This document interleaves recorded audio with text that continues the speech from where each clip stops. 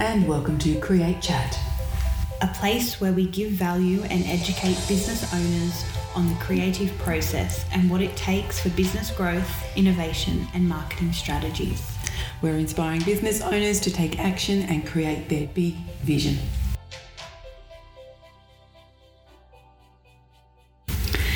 So we want to share with you some of the processes in terms of brainstorming that we use with our clients and day to day. So, after I've met with a client and I've gained a bit of knowledge about their business and what they do and what they want to achieve, if I'm designing, for example, branding for them, I'll jump on the computer and do a bit of research. I'll look at different people in their industry, different colours that might represent them. Definitely look at, different things people are doing on social media. A lot of the time when we talk about brand, it's not just the logo. So you want to find imagery and things that have that look and feel that people can then relate back to the business. So, a Google search on images or looking at some stock imagery perhaps, that's kind of where I start, I guess. That's the start of the process.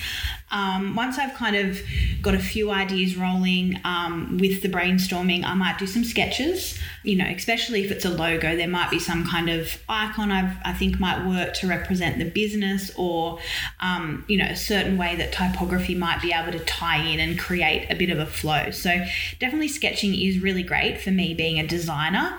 I think that really pushes it a bit further after I've done some initial research. But, once you've done that brainstorming and you've collated all this information and done some sketches, I think you then need to kind of pull it all together so then you can work out, what's important and what you can really take from it to move forward with the project. So, I'll create a vision board, which might be screenshots of things that I've, found online, or, I take photos of the sketches and pop that in there as well. So everything's kind of laid down on one vision board, and then I can really see everything come together in all the different areas that I've researched or other businesses. And then it actually gives me ideas of what I might want to do, but it also makes it clear what I don't want to do moving forward with the project, because you actually see, that's actually not going to work. And that's just saved me so much time going down that path. So I just think it's a really great process to just push your ideas further, get more out of what you're doing, especially if you are, a bit of a creative, I guess. But that's kind of the process that I generally use, and it does change, but it's a good way to kind of get some ideas out. Can I ask you one question though? What's that feeling like when you see the image on the screen and it's an awesome idea? Because I know I've seen this happen, so I just want to know what that feeling is though. Well, yeah, it just kind of clicks over and it's just like, wow, okay, this works, I guess. So it's pretty awesome because you've put so much work into it, you've got the vision, and once you've actually brought it all together and you've got this brand or this design that you're really happy with, it's awesome. And that's why I do love what I do, because it's not just me seeing and go, this clicks, but when I actually give it to the client and they're like, wow, that's when I'm like, okay, cool. That's when it. But I guess, everyone has different processes, and, as much as you and I do a lot of brainstorming together, we do kind of do things a bit differently. So maybe you could share. I'd love to share. For me, I use a couple of processes. One of them is intuition, and that is where I write down a list of all my ideas, either on separate notepads and put them all out in front of me, or on a big notepad or a big piece of butcher's paper. And all ideas are in, so it really does create the whole data bank for the project. And then I just sort of sit there and I go back into my body. I think about what it is that what the message is that I want to give, the details that I want to include, so it keeps the content engaging and rich. And then for some reason, I don't know how it happens, but the ideas just sort of pop out off the table. I'm able to go, I know about this, or I can research a little bit of that, and that connects up really well. And for some reason, it just happens. And I know that it's a process because I've got to be really patient with myself, and sometimes it can take a couple of days. One of my other favourite ones is the butcher's paper, and last year I was lucky enough to be a part of a mastermind where I had 8 people at my table, and so we wrote up all the ideas on a piece of butcher's paper, and their input was invaluable. I thought amazing to have that sort of those eyes on your business for 20 minutes. And what you do is you come up with your top 3 ideas. So even though all the ideas are included, you just pick the top 3 that you're able to action at the time.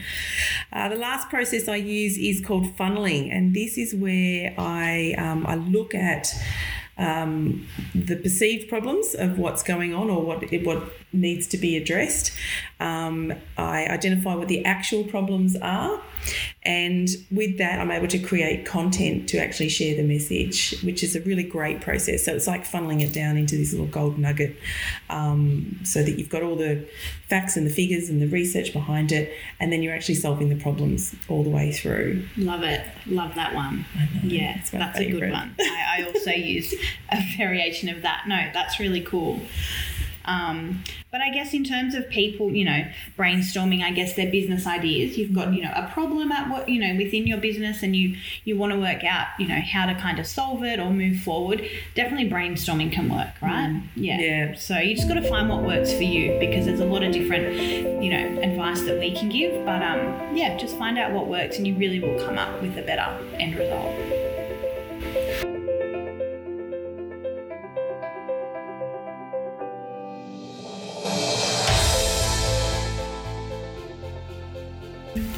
So the case study that I wanted to talk about was the one that I'm immersed in at the moment, which is for International Men's Day, and it's all about the gender suicide gap, where men are 3 times more likely than women to actually commit suicide, and the causal factors and root cause around that.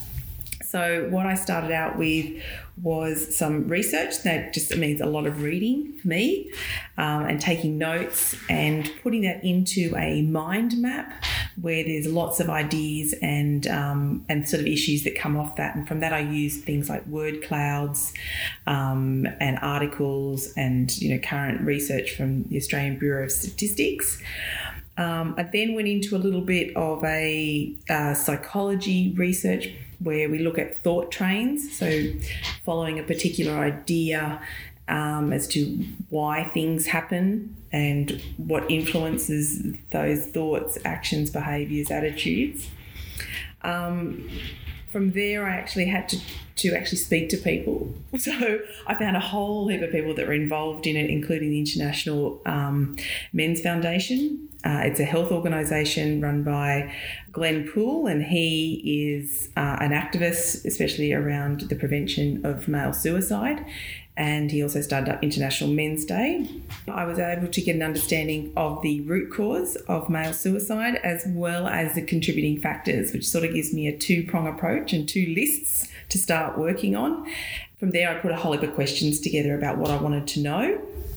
So from that point, I actually went in and started to ask questions. And that meant making phone calls to the people that I identified who were the stakeholders in this particular topic.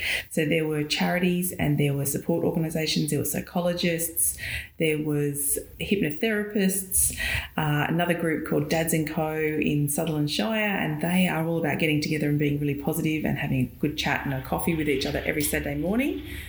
I was also able to speak to some women who are supporting men through the change in this feminist wave. And from that, I used my funnel system. So I had all these perceived problems as to why men commit suicide. And basically it comes back with one big epiphany, which is applicable to the whole world, which is self-worth.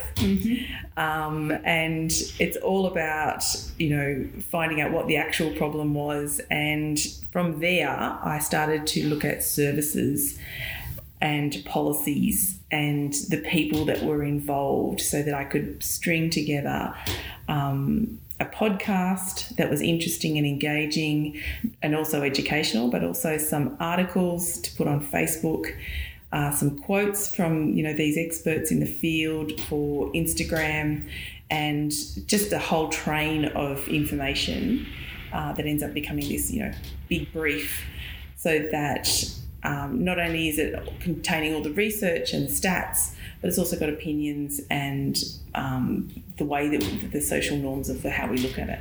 So it was a really interesting project, and I look forward to launching that. It's very interesting, a very important topic. So yeah, I can't wait to hear more about that.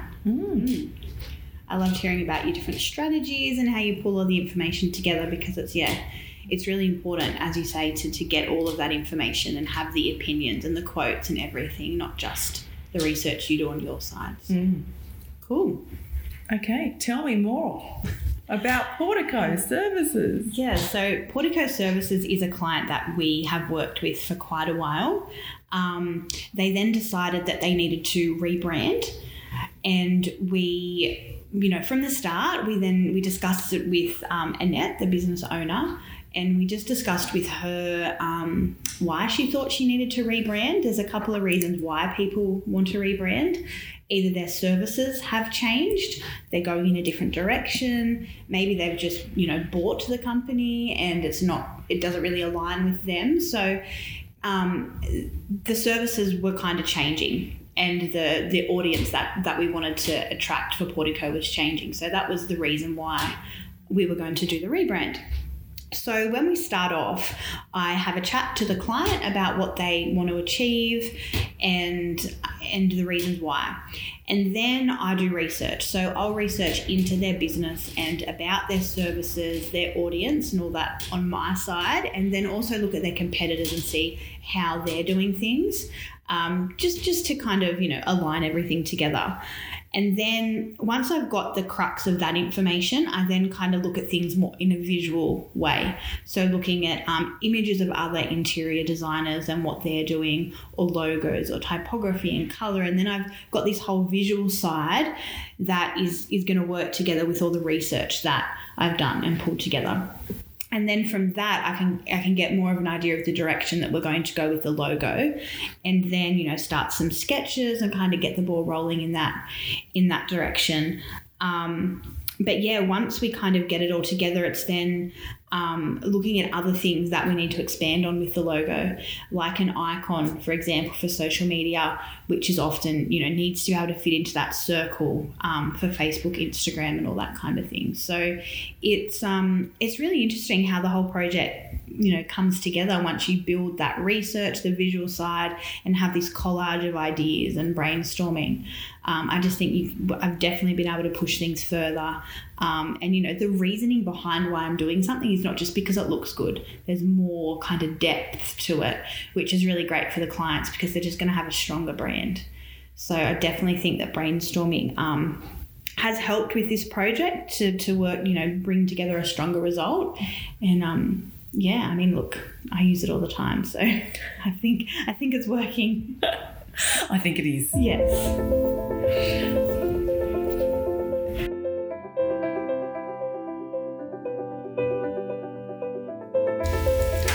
We hope you've enjoyed our first episode of Create Chat. If you're ready to create a brand or have a great business idea, head over to daydreamcreative.com.au and start making your ideas a reality.